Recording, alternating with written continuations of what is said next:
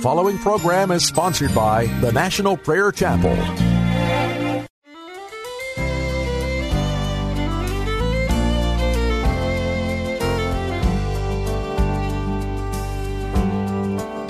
I'm pressing on the upward way, new heights I'm gaining every day, still praying as I'm onward bound, Lord, plant my feet on higher ground, Lord, lift me up and let me stand, by faith on heaven's table.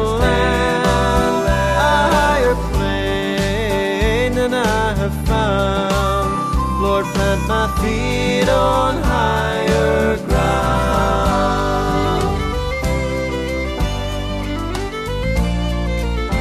I want to live above the world, though Satan's taunts at me are heard, for faith has caught the joyful sound, the song of saints on higher ground. I want to scale the utmost height and catch a gleam of glory bright, but still I'll pray till heaven I found. Lord, lead me on to higher ground. Lord, lift me up. Lord, lift me up and let me stand. By faith on heaven's table land, a higher plane that I have found. Lord, plant my feet on higher ground. Lord, lift me up and let me stand. By faith on heaven's table land, a higher plane than I have found. Lord, plant my feet on higher ground.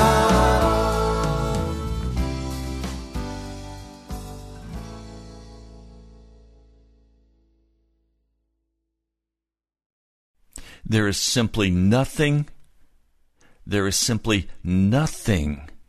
more important than where you will spend eternity. Now, you can blow this off and say, I know where I'm going. I'm going to heaven. 80% of Americans, when polled, say that when they die, they're going to a much better place. As they say that, does that mean that in reality they are going to go to a much better place? Does their belief that they are going to a much better place mean that they're going there? No. Absolutely no. They're not the one who determines the outcome of the judgment. Jesus is the one who determines the outcome.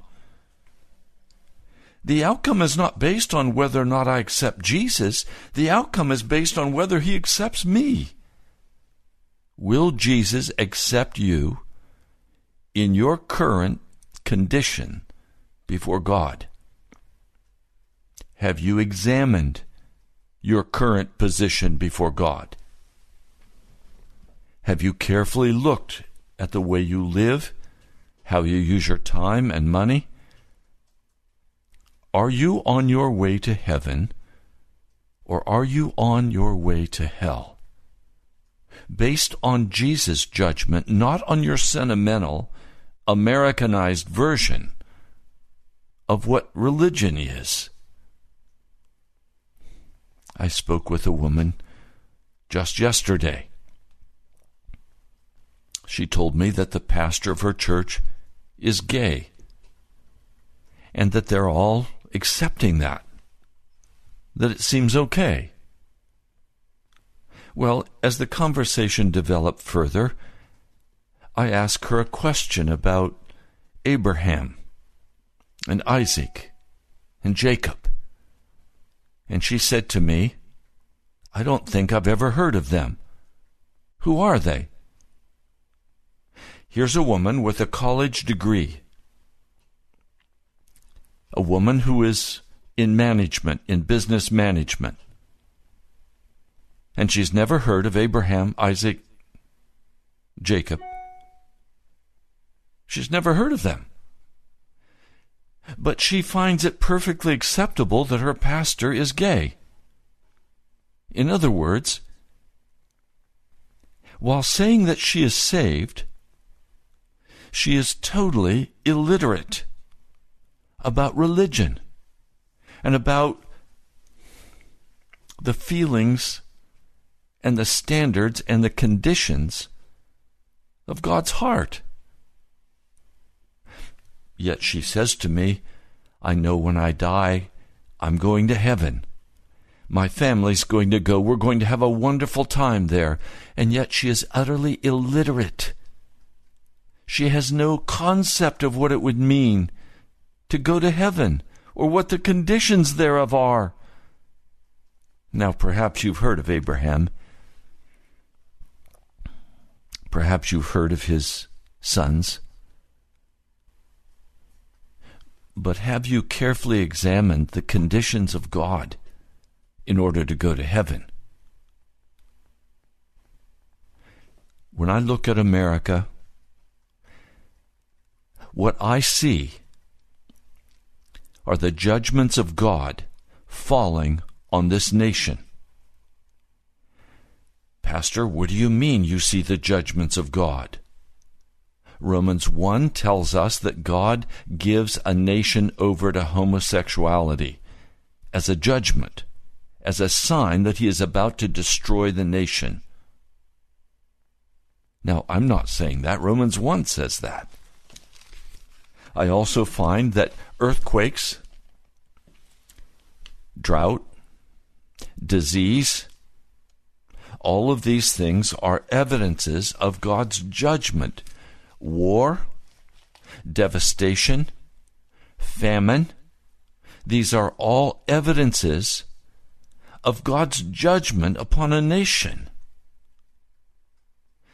A financial collapse is a sign of God's judgment on a nation. Invasion, threats of invasion, are all a part of God's judgment. They are remedial judgments. They are God's attempt to awaken us to our true condition before his throne. Now let me give you another sign of God's judgment, where he pours out financial blessings. Israel, just before they went into captivity with Babylon, they were prospering magnificently. Business was booming. Money was flowing. Crops were being produced. It was a sign saying, do you enjoy this? Then come to me, or I'm going to bring Babylon and I'm going to destroy you. The judgments of God are falling on America right now. Now, if you don't take time and stop and consider your true condition before God, you are in grave danger. Now, what makes it so difficult for me to come to this radio day by day is that most of you don't sense the radical change necessary to avoid the destruction of America. And it begins with me, and it begins with you. In the prayer closet, on our face before God, weeping in repentance for our wickedness and our casualness, our lusting after the things of darkness. We distract ourselves with our telephones and our internet and our televisions and our sports and our hobbies, and we distract ourselves so that we spend our life after the wind, after foolishness. And then we die and we go to judgment. If you do not pray, if you do not cry out with tears for the lost and the dying, can I say this? Then you are not a true Christian. You do not have the heart of Jesus. you're a hypocrite. You're living a double life. You're saying you're a Christian, but you have no compassion for the lost.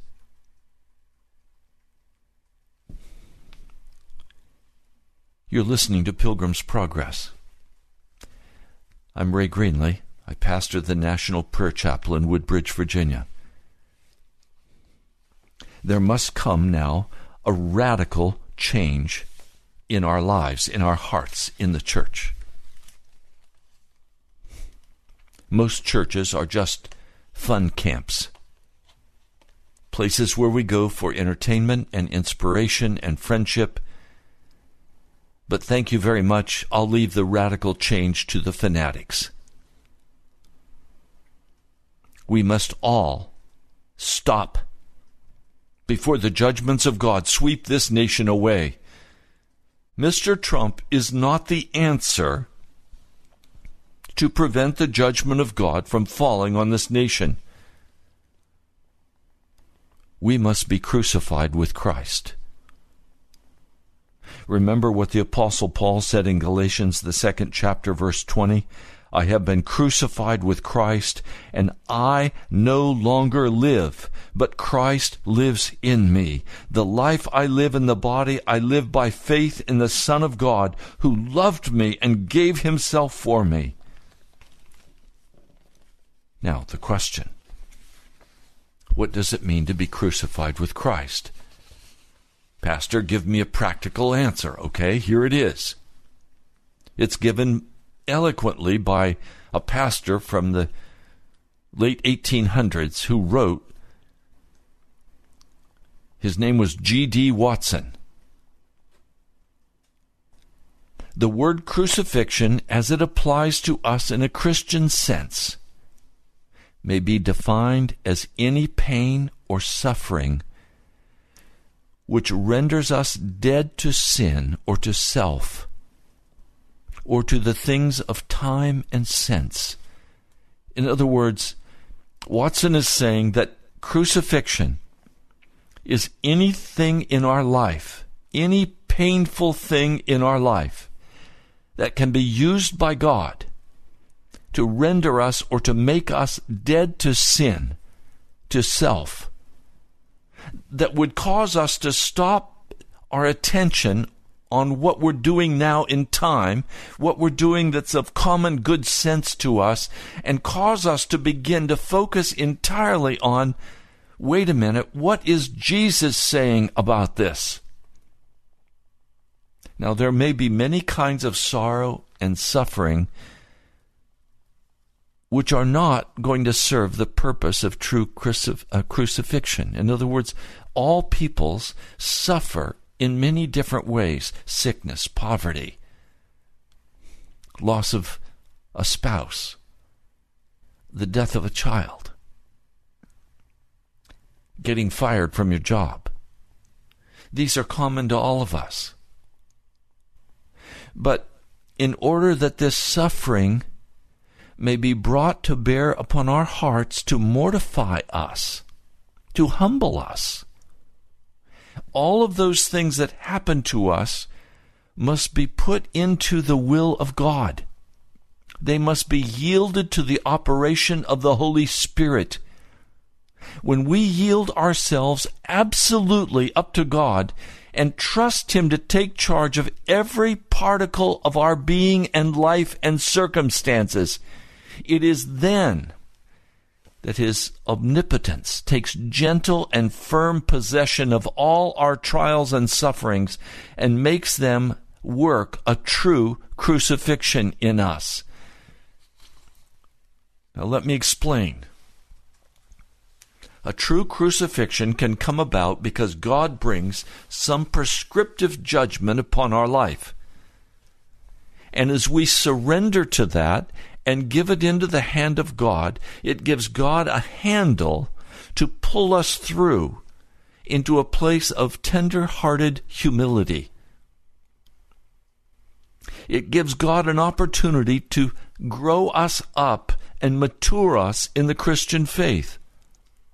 But then many things that we face did not come from the hand of God. They may have come directly from the hand of Satan, or they may have come directly from the hand of people who are unkind and unloving or selfish or judgmental.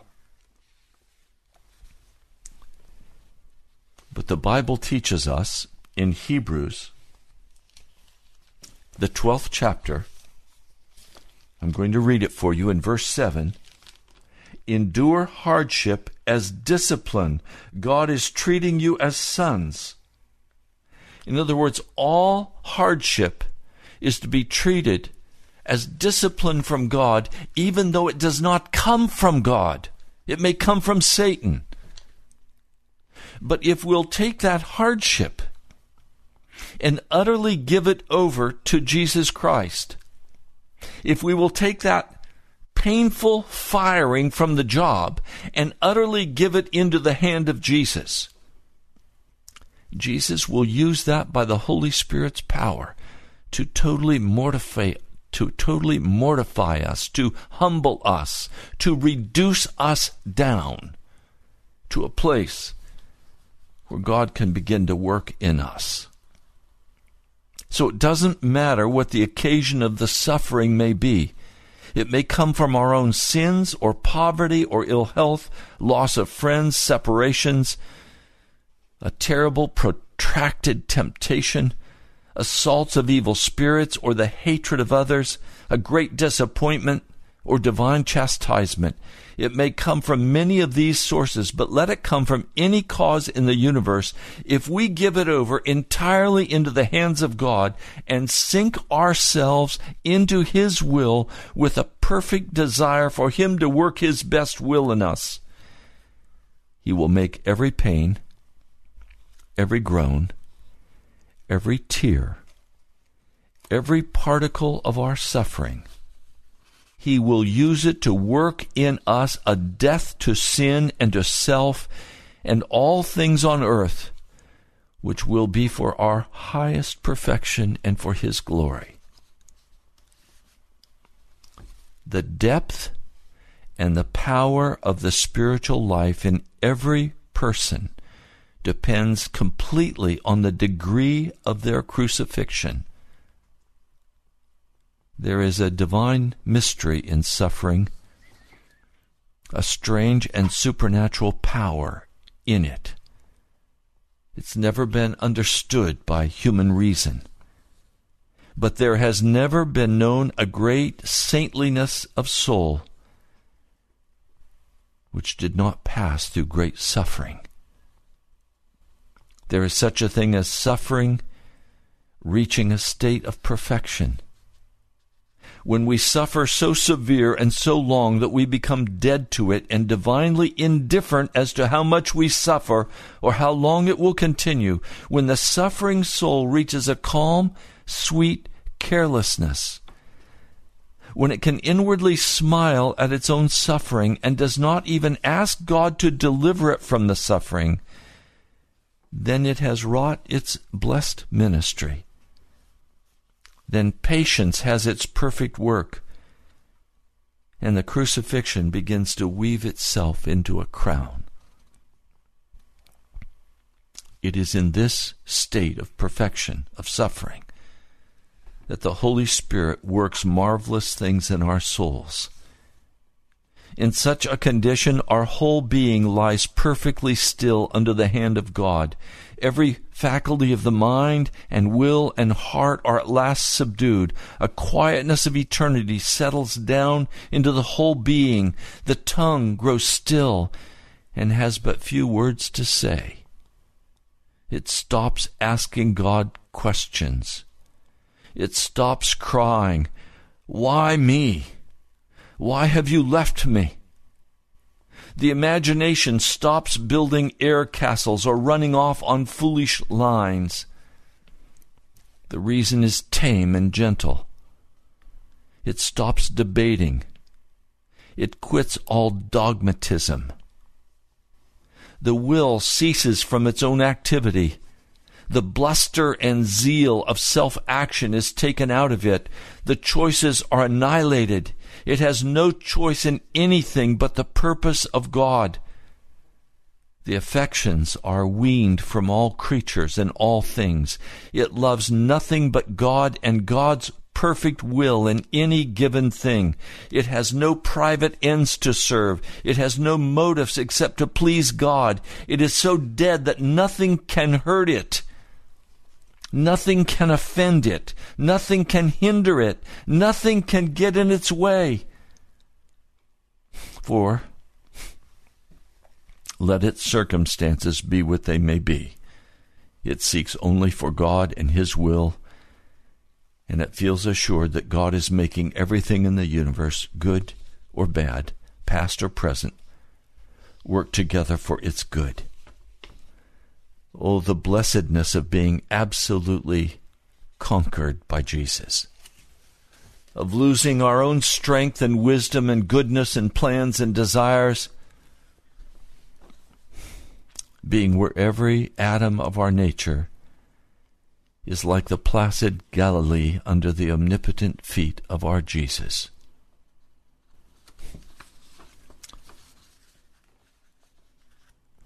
Now you know, as I share this state of peace does not come quickly or easily. It means that I stop rising up in anger. I stop running. I stop cutting people off. There's a great tenderness of soul that comes. I've seen so many Christians. There's just a hard, judgmental, cold edge to them. I'll come back to that in a moment. There are great blessings that result from sanctified suffering. It gives a person a great wideness of heart. It gives a universality of love. This utmost crucifixion destroys the littleness and narrowness of the mind. It gives an immensity to the sympathies and an ocean-like divine love which is beyond words. This is because creature love is crucified and divine love flows in the whole being. It is as if every drop of blood has been drawn out of the body and the blood of a divine being has been pumped into all the veins. The heart which has been perfectly crushed with suffering until it is dead to all its desires, it now will be filled with divine charity, and it will stretch itself out. It will wrap the world around with a fold of bondless, spotless, impartial love for every creature that God has made. This immensity of heart loves all nations alike. It is absolutely free from all bigotry, all prejudice, all concern about caste, all political partisanship or sectarian feelings. It is a citizen of heaven. Now please hear me. If you do not become a citizen of heaven now, you will never be a citizen of heaven in the future. Your last day on earth and your first day in heaven, you will be of the same character. There will be no character change or improvement. You will take to heaven only your character. And if your character has not been refined by crucifixion, even though very religious, you will not enter into heaven.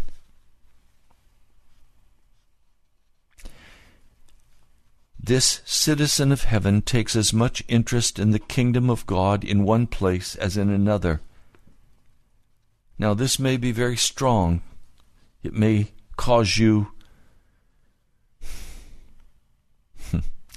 indigestion. But I want to tell you, until you reach the deepest death of self, where you love all creatures with God's love, as God loves them. It's not so much that we're loving them, it's that God is loving them through us. It's that we become channels through which the Holy Spirit flows. He pours His thoughts through our minds, His prayers and love through our hearts, His choices through our wills. He breaks away all the boundaries of our narrow education, of creed or theology or nationality or race, and He takes us up into that unfailing love of His heart. Now, this needs to be our present experience, and if it's not, we will not be able to enter into the kingdom of God. And so I ask you, have you been crucified with Christ? And the place to begin is to give to Jesus every place you have been offended. Stop running. Stop running. And let Jesus apply the crucifixion to your heart. If you will do this, there will come upon you an incredible, inexpressible tenderness of heart. You will stop all judgments against a brother or a sister. It is this tenderness of Jesus, filling the thoughts, the feelings, the manners, the words, the tone of the voice.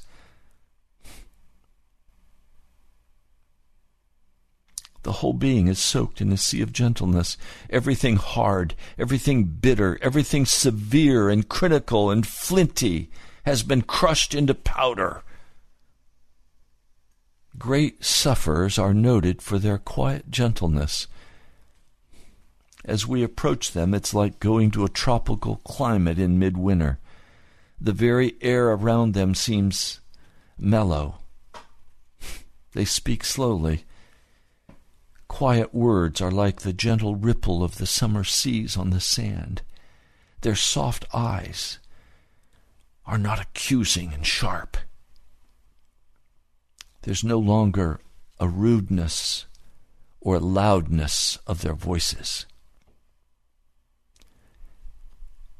There are many souls who are earnest Christians, who have an indestructible something in them which needs the crushing and the melting of a great crucifixion.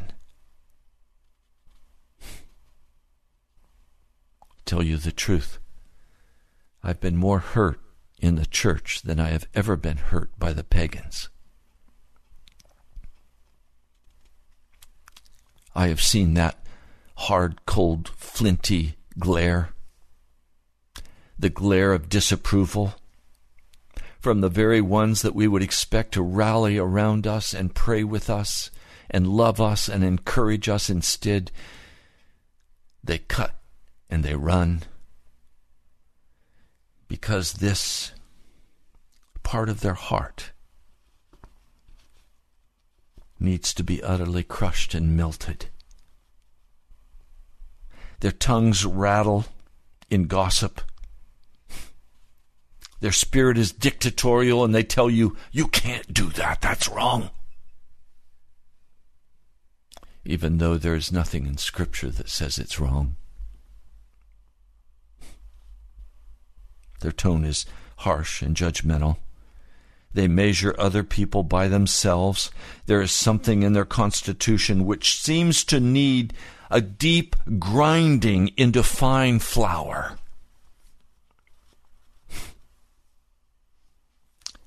It's well worth the crushing of hearts with an overwhelming sorrow. If thereby God can bring us out into that beautiful tenderness and sweetness of spirit, which is the very atmosphere of heaven. This kind of tenderness cannot be voluntarily put on. It cannot come from training. It's not temporary. It's like a spring day. It's not like a warm day in the middle of the winter where the warm day disappears and the snow comes again. It's a fixed and all-pervading gentleness of spirit, which is like the fixed climate in a tropical country. This is the finest outgrowth of perfect suffering. A man who has suffered much. I frankly think he has suffered as much or more than any man I've ever known before. He has just quietly and humbly said to me, "Pastor, I love you. You've poured out your heart for me. I'm there for you. I'll walk with you." No condemnation in his heart. No judgment. You see in his eyes a gentle tenderness. Oh, he's straight. He's honest. He meets the condition of God for righteousness. But the suffering has ground to powder the hard, flinty side of his personality.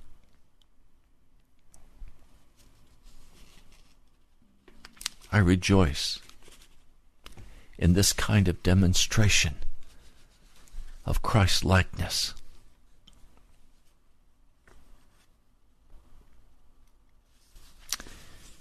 I wonder where you are today. Are you happy with your walk with Jesus? Are you content with where you stand? Have you been crucified with Christ, or is that flinty hard edge still there? And it's going to have to be ground into powder. You're going to have to be crucified.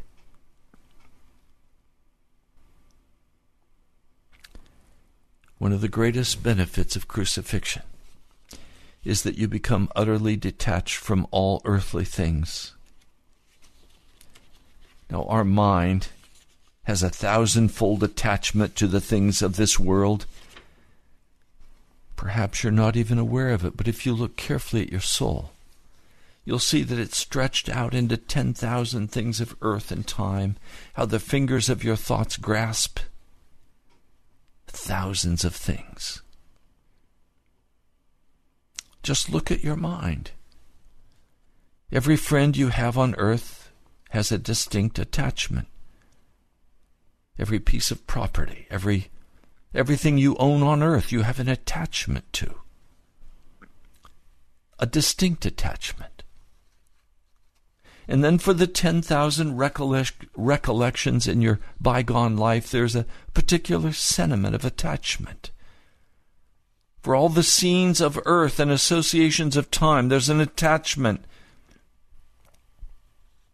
And then look at the vast, invisible world within your own self, your own desires, your hopes, your dreams, your prospects, your gratifications for yourself, your family, your church, your nation.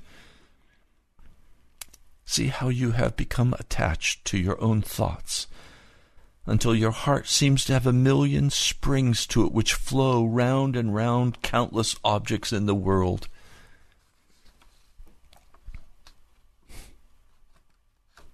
I'm not even speaking today about things that are positively wicked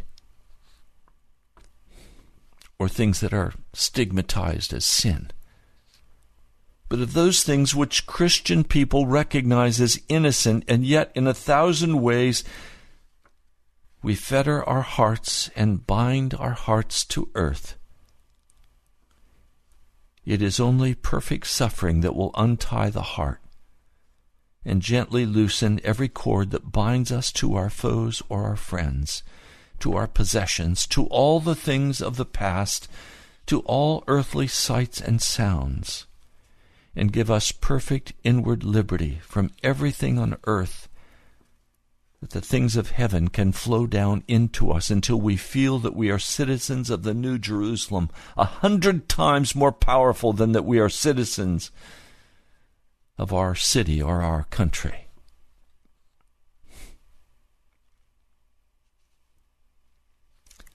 The heavenly world comes into us exactly in proportion as all the affairs of earth are emptied out of us. And nothing so perfectly empties us and detaches us as perfect suffering. It is in the way of suffering that God will make our perfect crucifixion into a crown of eternity. And so I ask you, are you satisfied with your life in Jesus Christ?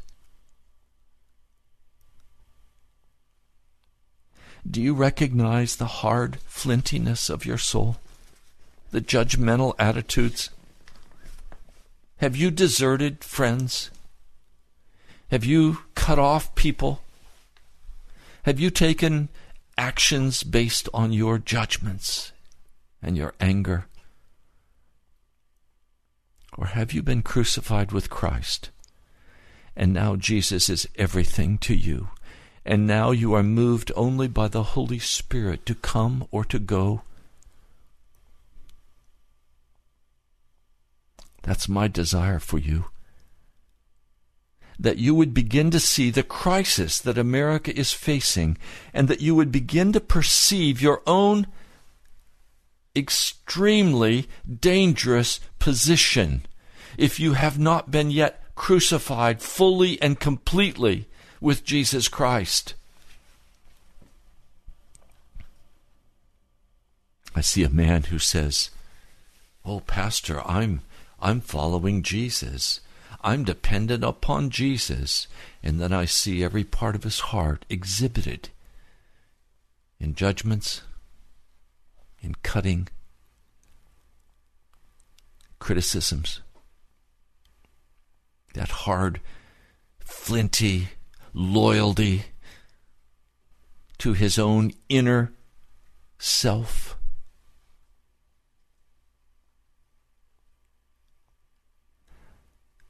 It breaks my heart. I want that tenderness that flows directly from the love of Jesus Christ, that flows from his heart. That tenderness that does not judge another. The tenderness that does not desert another in their time of great need.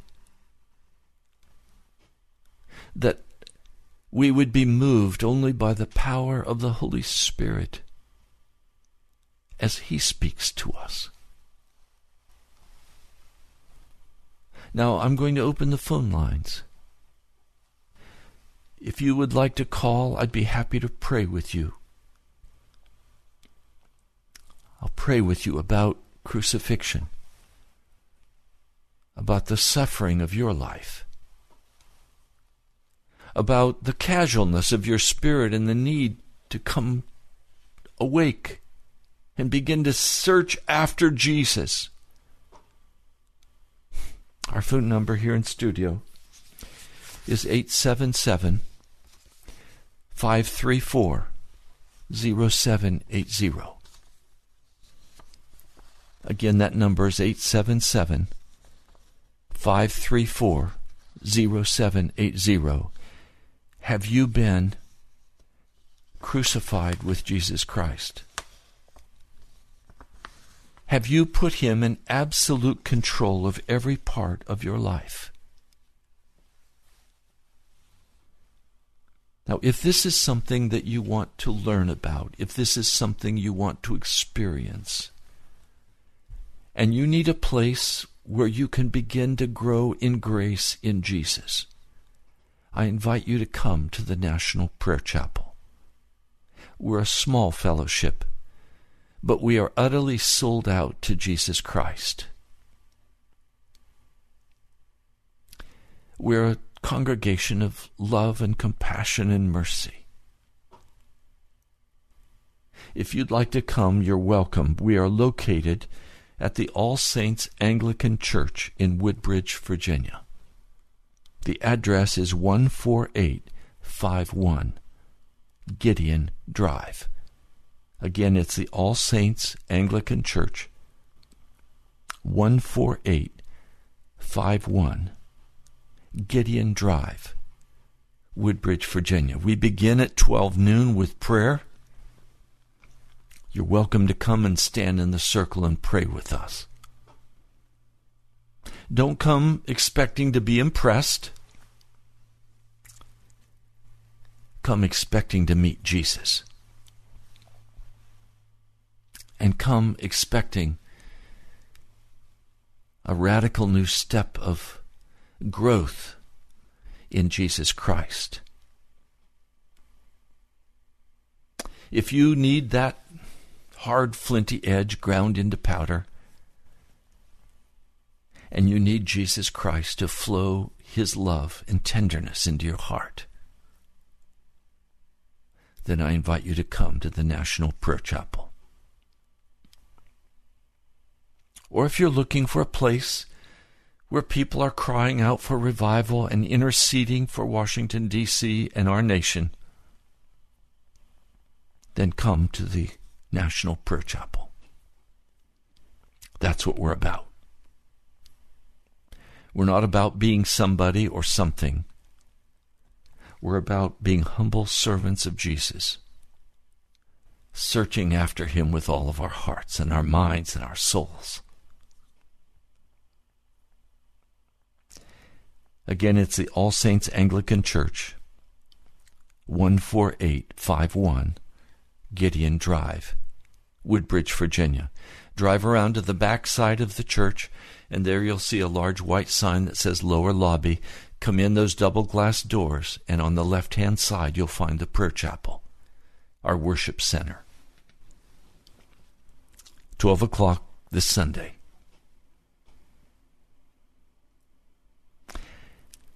Phone number is 877-534-0780. Mr. Producer, are there any calls coming? Mr. Producer, are you there? Are there any calls coming in? Okay. Phone lines are open. I'm happy to pray with you or talk with you. 877-534-0780.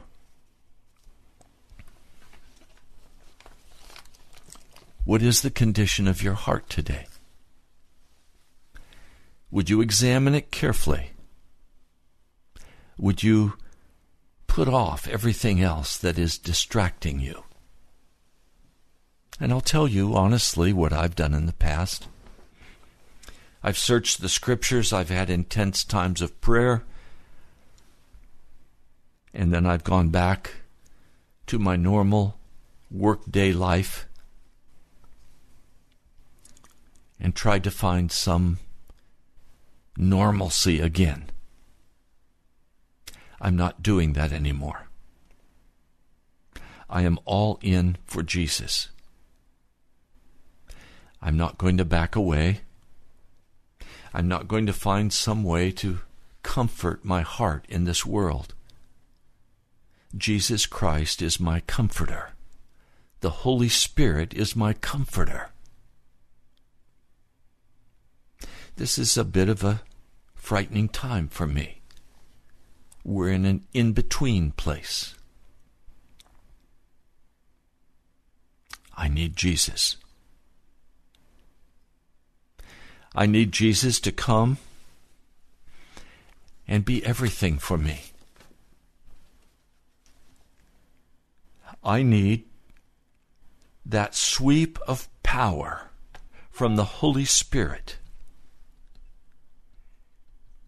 And the pivot point is that perfect willingness on my part to be considered a failure, to be crucified with Christ.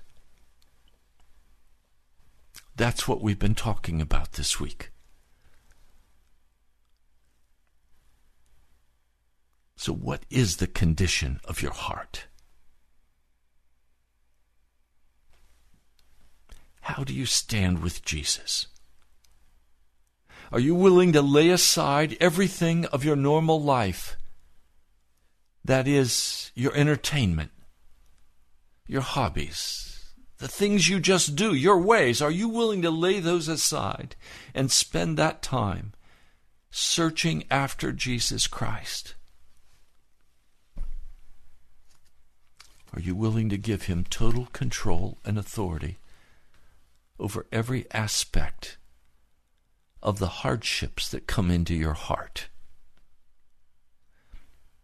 The words of judgment from your husband or your wife or your children, judgment from other family members, shame because you don't have the money, or shame because you're fired from your job, the discourteous speech of others, the cutting off, the leaving.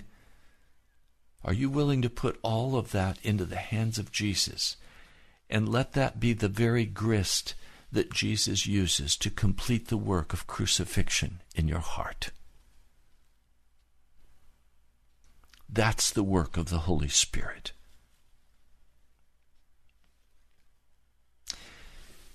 In Hebrews, the 11th chapter, we find all of these wonderful testimonies of Abel and Enoch and Noah and Abraham and Moses. They all were living by faith. And then Hebrews 12 comes. Therefore, since we are surrounded by such a great cloud of witnesses, let us throw off everything that hinders. That word hinder in the Greek, it literally means whatever you have your arms wrapped around that you're carrying with you. He's saying, look, we are surrounded by a great cloud of witnesses. Now throw away what you have your arms around, that which you're trying to preserve. Cast your whole being with Jesus Christ. And then he says, and the sin that so easily entangles. That word entangle, literally in the Greek, the sin that stands around you, well placed, dancing before you, saying, take me, I'm yours, grab me. He's saying, throw it away. Those old habits, those old ways, that alcohol, those drugs, that pornography, the fornication, the bitterness, the anger, the judgments, throw it away. You don't need it. He says, let's run with perseverance the race marked out for us. Well, what do you do when you get tired? When you're exhausted? Hebrews 3 and 4. You enter into the rest of Jesus. You find your place in Jesus. Now please understand what I'm saying to you today. The church today has found its place of rest in the world, in the flesh. And so we can come to church, we can hear nice little sermons. We can hear interesting things. We can have interesting social interactions. We can listen to the beautiful music. And then we go back to our world. And I'm saying, stop. You must search after Jesus. You must look to Jesus. Because the judgments of God are being poured out on this nation because the church is in their little happy camps.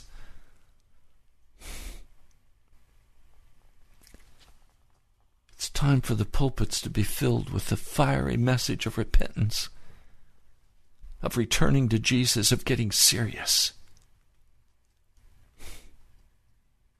Lord, I just cry out today for those who've listened to this message. I pray you will do a work in their hearts that we will allow you to crucify us and finish this work, that we would run with perseverance the race marked out for us, that we would fix our eyes on you, Jesus,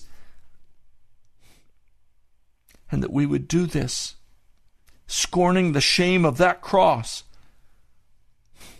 for the joy that's set before us, to be one with you and with each other. Lord, please come. Holy Spirit, we need revival.